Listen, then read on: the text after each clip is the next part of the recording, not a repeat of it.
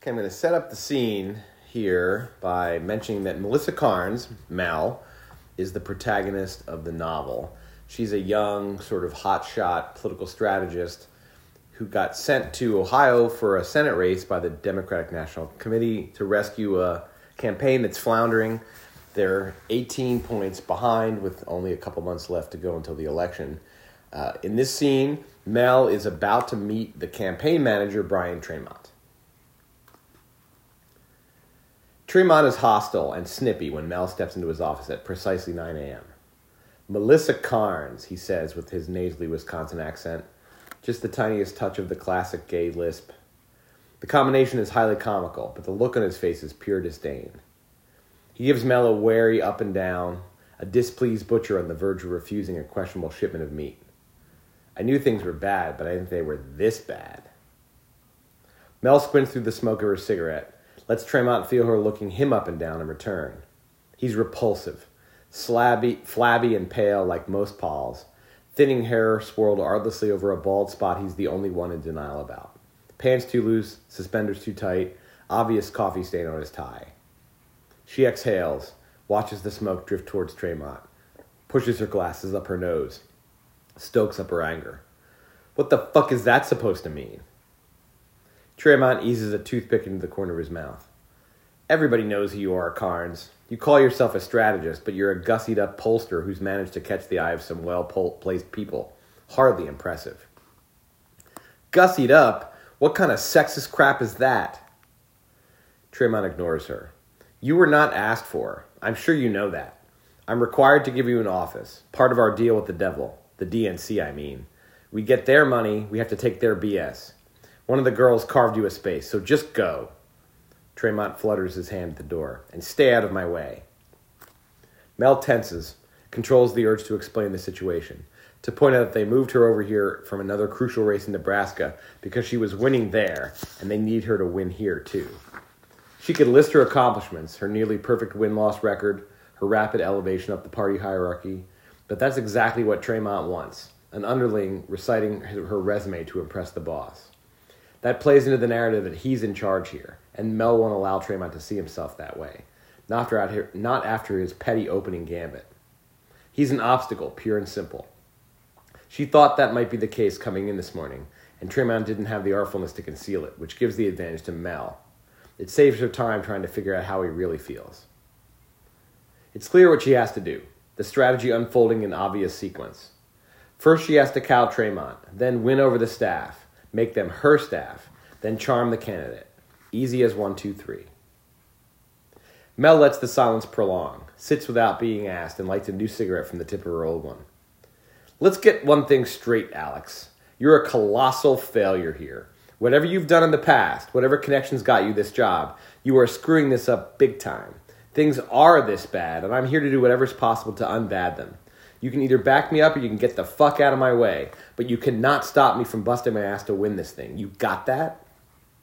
You are way out of line, Carnes. There's not a line anywhere near where you are as how way out of line you are.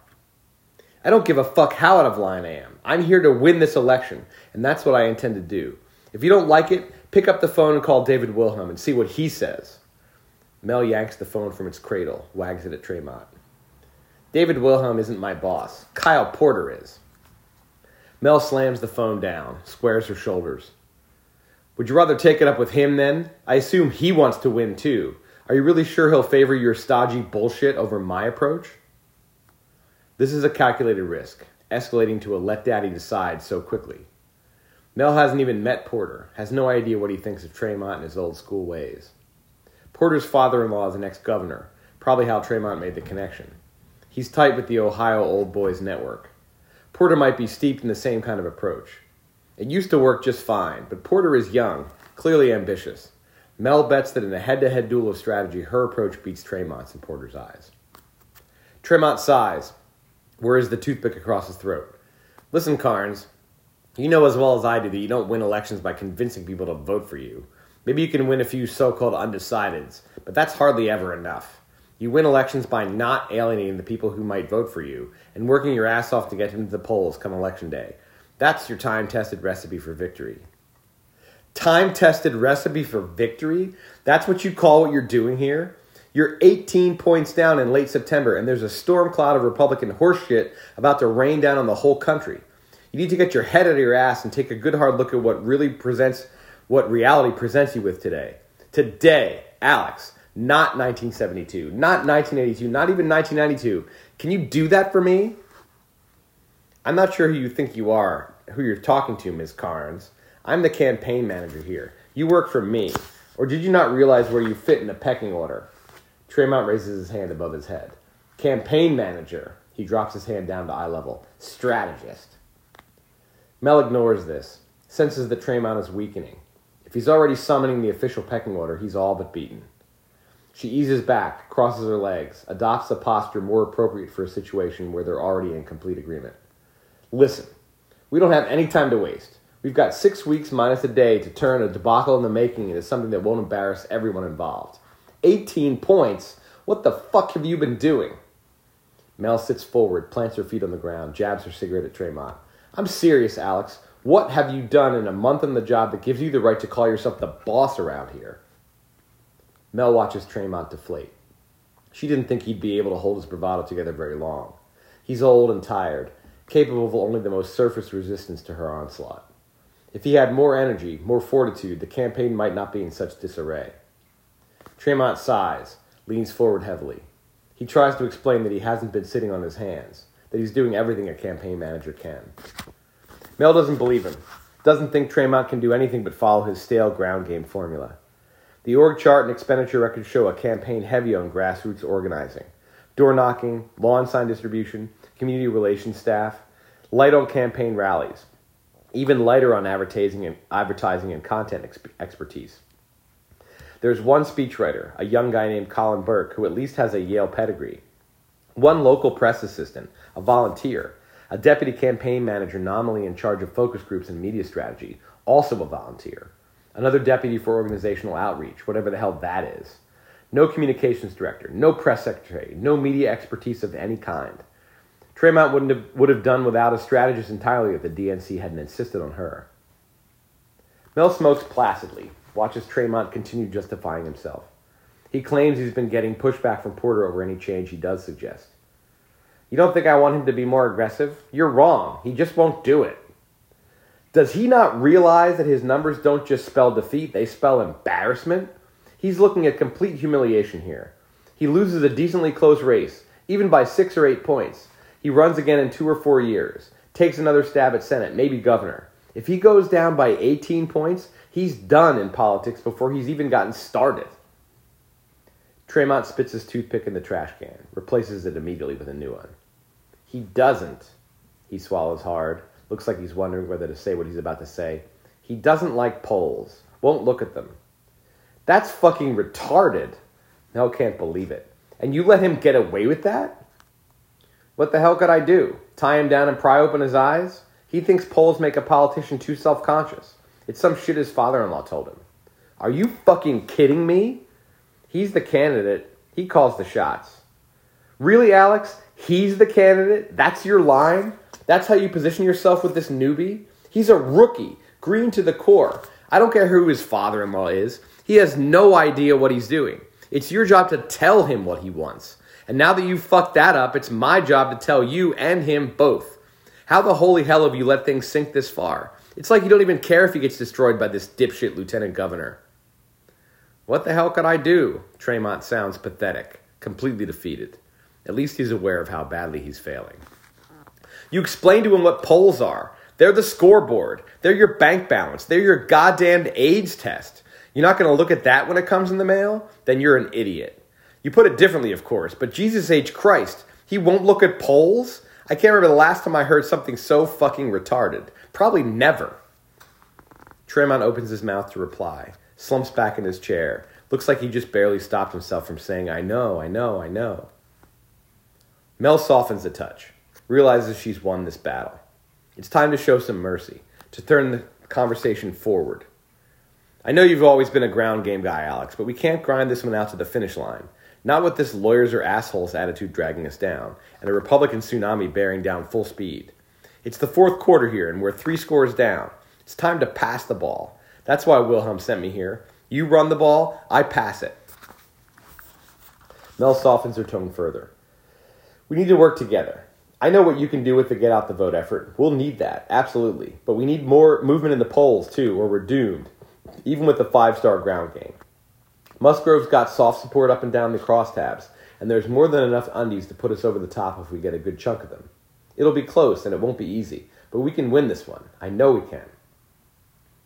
Fine. We'll try it your way. Tremont clearly hates himself at this moment, and Mel makes sure not to gloat. These old turds are stupendously sensitive. But let's wait a few days to broach a major change, okay?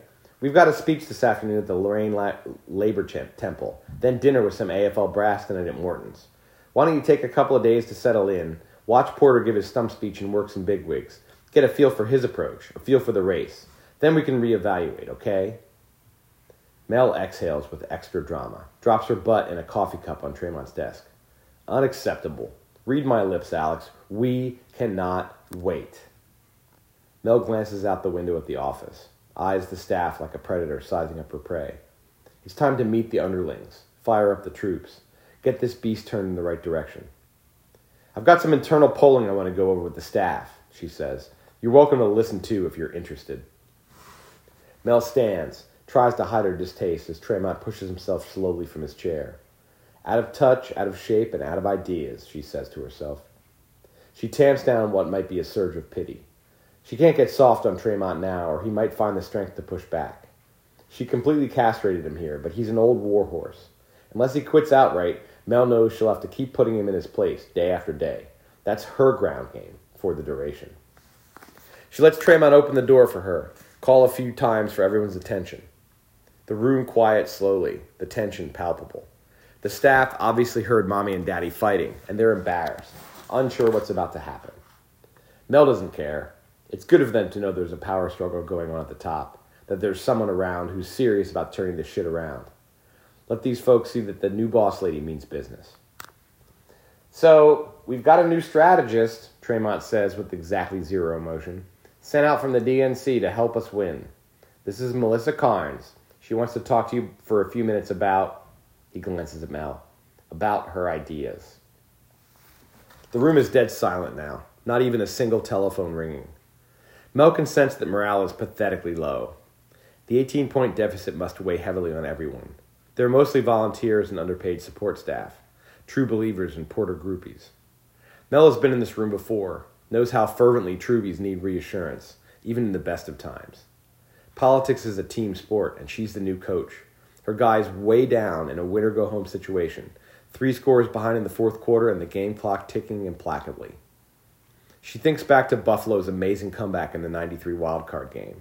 Trailing 35-3 in the third quarter, they won 41-38 in overtime, led by a backup quarterback no less. Mel wonders what Marv Levy said in the locker room at halftime. She needs to give her team the same kind of confidence boost. Remind them it's not over till it's over, and she knows they can do it. Now go out there and turn this son of a bitch around. Mel is pumped up, but she starts calmly, intending to build to a crescendo rather than rant and yell from the outset. Thanks, Alex. I'm glad to be on board. Mel smiles brightly, makes eye contact around the room. I'm going to meet all of you individually throughout the next couple of days, but I want to start off by laying out for the whole team where we are in the race, and more importantly, where we're going.